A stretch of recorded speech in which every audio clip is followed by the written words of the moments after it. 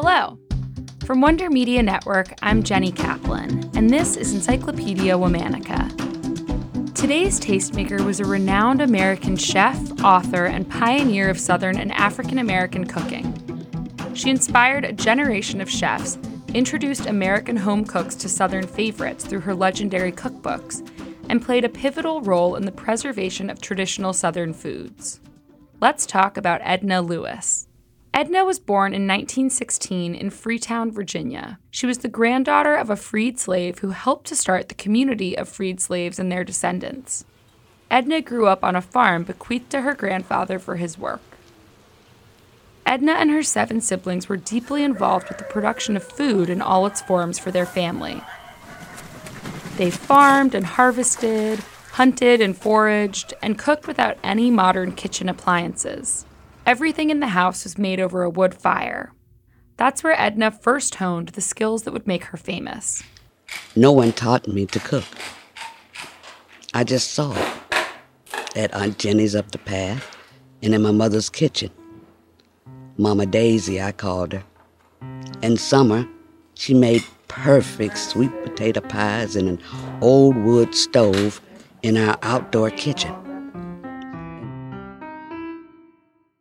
After the death of her father in 1928, 16-year-old Edna joined the Great Migration and moved north to Washington, D.C., where she worked on Franklin Roosevelt's second presidential campaign. She married a man who, like herself, was a communist. In her early 30s, Edna moved to New York City. A friend got her a job ironing clothes at a Brooklyn laundry, but Edna only lasted 3 hours. She apparently didn't know how to iron. Luckily, Edna did know how to sew. She was soon a much sought-after seamstress. She became well known for creating copies of Christian Dior dresses for celebrities like Marilyn Monroe, and for her own designs, which were generally African-inspired, highly colorful pieces. Edna also started throwing regular dinner parties for her friends and acquaintances. They were a huge hit because of Edna's incredible Southern cooking. Though never formally trained, Edna's early experiences growing and cooking food on the family farm and her natural talent in the kitchen served her well. One of her good friends and a regular attendee at these parties was an antiques dealer named John Nicholson. John was so enchanted by Edna's cooking that he asked her to go into business with him. In 1948, Cafe Nicholson opened on East 58th Street in Manhattan, with Edna Lewis as head chef. Cafe Nicholson was an instant success and was heavily frequented by New York artists and celebrities. Among the many notables known to frequent the cafe were Eleanor Roosevelt, William Faulkner, Greta Garbo, Salvador Dali, Marlon Brando, Marlene Dietrich, Howard Hughes, Tennessee Williams, and Truman Capote. Clearly, it was quite a scene. The menu at Cafe Nicholson was fairly simple, featuring Southern classics done exceedingly well, and a famous chocolate souffle.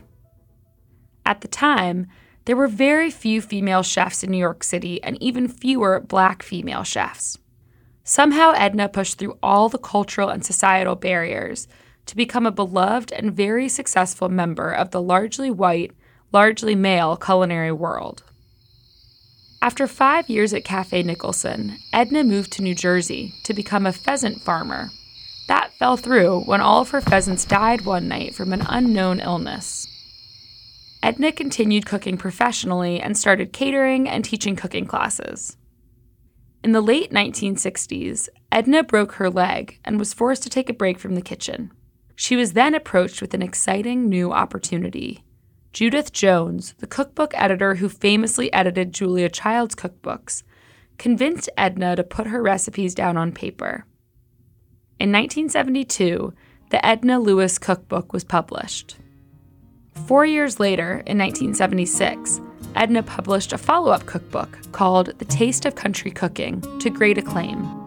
Unlike her first cookbook, The Taste of Country Cooking contained more than just recipes. It also had information and stories about Southern food and African American culinary traditions, capturing the spirit of Edna's cooking and her love for her roots. In the late 1980s, Edna founded the Society for the Revival and Preservation of Southern Food. She championed the use of fresh, seasonal ingredients and the continued use of lard in Southern cooking. She goes into great depth on the topic of lard in her 1988 book, In Pursuit of Flavor. In the 1990s, Edna met Chef Scott Peacock at the Virginia governor's mansion, and the two began working together. Though from very different backgrounds, Peacock was a young, white, gay man.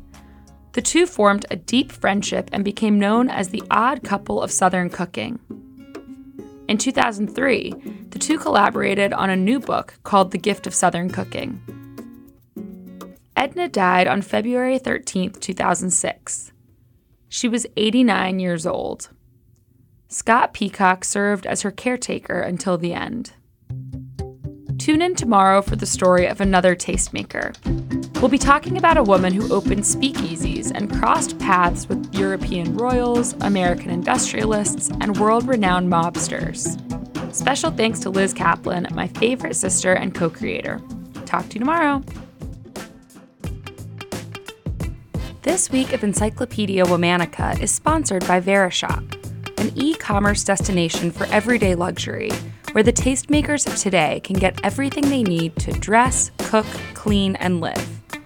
Go to verishop.com/encyclopedia.